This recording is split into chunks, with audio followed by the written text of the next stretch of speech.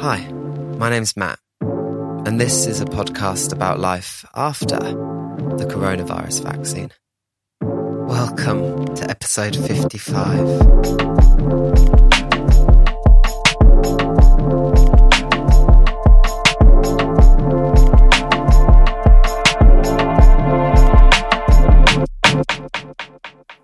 My heart feels so heavy at the thought of writing and sharing another episode about death, about grief.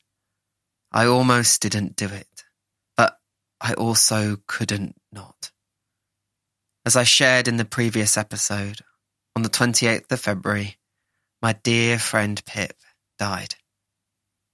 The cancer was too aggressive, and she lost her life to it. I was so blessed to have been one of the few people who got to see her in hospice care before she passed away, to have been invited by her to visit at a time when she was so very tired and so very sick is deeply a precious gift. One of the things about hospice care is that they deal with death every day, whereas most of us probably do not, and perhaps we do not think or deal with death enough. It holds such a power, such a potency, such a great fear, partly because we have allowed it to become the thing that must not be named in our lives.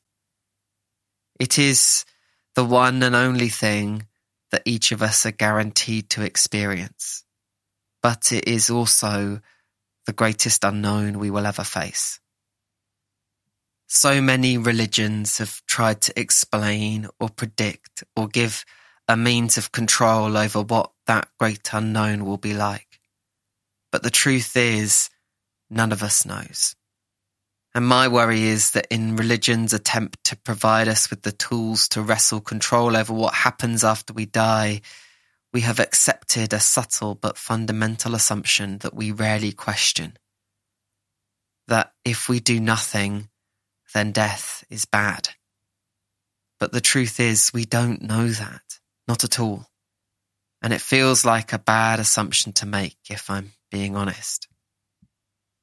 I only saw little moments of Pip's experience of her final days, and they are hers, not mine, so I won't presume to say what they were like for her. But even to watch, to speak to be with a friend who knows they are going to die, is heartbreaking. It is painful and terrifying and panic-inducing. But also to have final moments to share memories and express love is also precious and life-affirming. The two do not cancel each other out or contradict each other. They both are, at the same time, the two sides of the intense experience of realizing that time is limited and precious. Unavoidably realizing that time is limited and precious. I have had over the past few weeks time to think about death so much more. I've spoken with friends. I have sat with my thoughts and my sadness and allowed them to be. I have thought about that great unknown and felt my heart beat fast in utter panic. I have become fascinated with the idea that our whole experience of life is based on perceiving the world at a scale we need it to be. Our eyes see objects and things, not molecules and atoms. Our consciousness experiences the linear passing of time, always moving forward so that we can actually act and do things in our physical world. We perceive things on a scale that is useful to this physical form. But there are so many places I am not. So many moments in time I am not. When we die, that is just one more place, one more time we're not in. In episode 26, Passing On, I reflected on the comfort I have found in remembering the things I keep with me from my friend Emma, who died nearly 2 years ago, as well as loved ones in my family who passed away when I was younger. It helps me to remember that even when the people we love are not with us, we still experience that love and the impact of that love on who we are when they are in another room, another place, or even no place at all is still very, very real. Some things are more real, more permanent than just one time or place or physical form. Whilst we are tied to this body, this time, this place, of course we do not possess the capacity to perceive what is beyond it.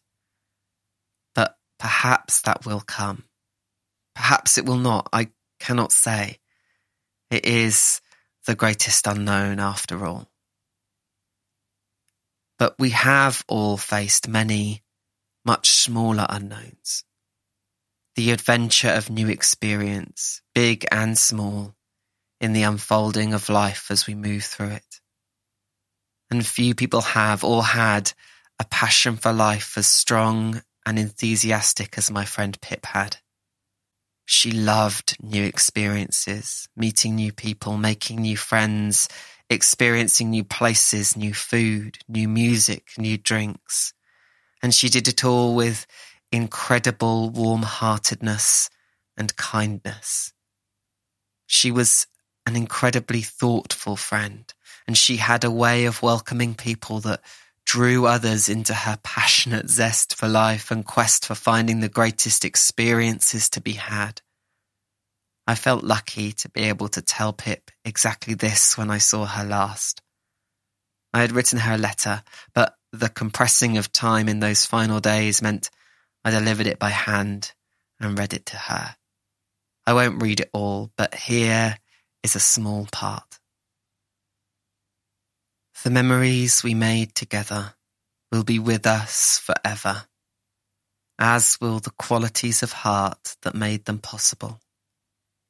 Whatever is to come, however long or short, however known or unknown, it is your warmth, your kindness, your curiosity and your ability to find and bring out the best in others and your surroundings that can only help make whatever happens next all the better.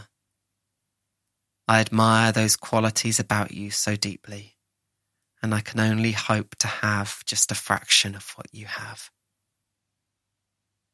I wrote that because after much deep soul searching, I realised that we have all had to face many small unknowns, and as we face the biggest of them all, what is the best we can do other than to face it with the same openness and acceptance that characterises the best of us?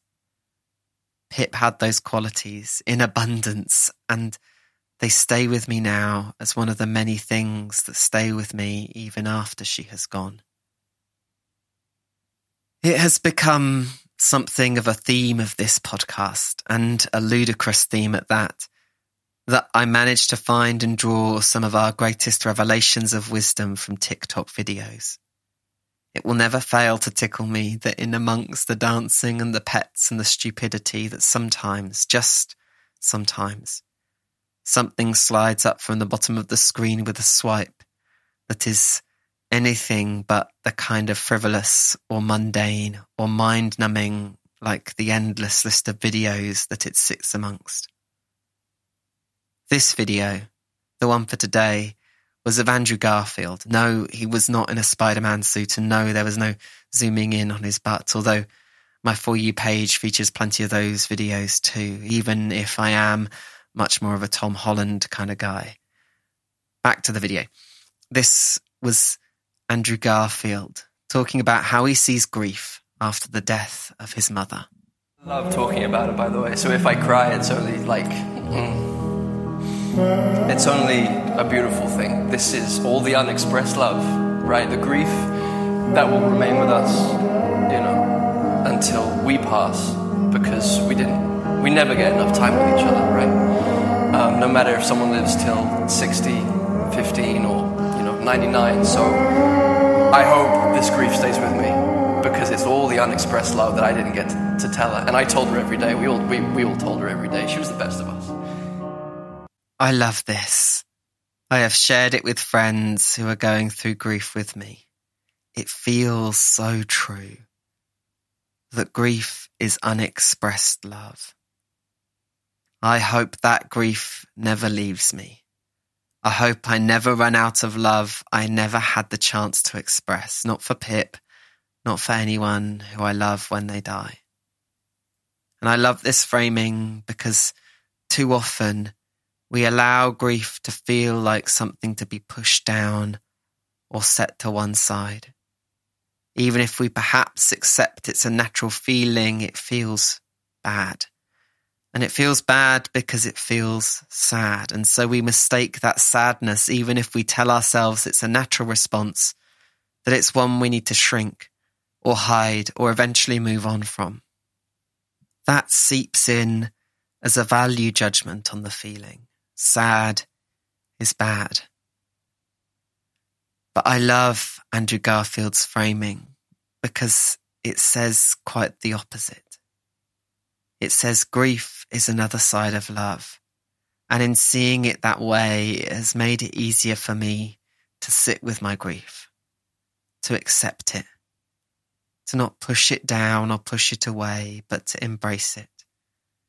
It doesn't suddenly make it all happy or make it all go away. It is still sad, but it's not bad. It makes the grief I feel a little easier to sit with.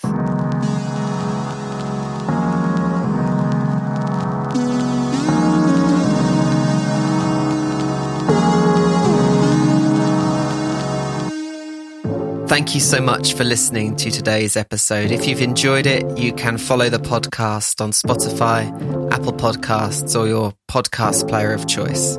You can find the podcast on social media at Life After Vax, VAX, on Twitter and Instagram.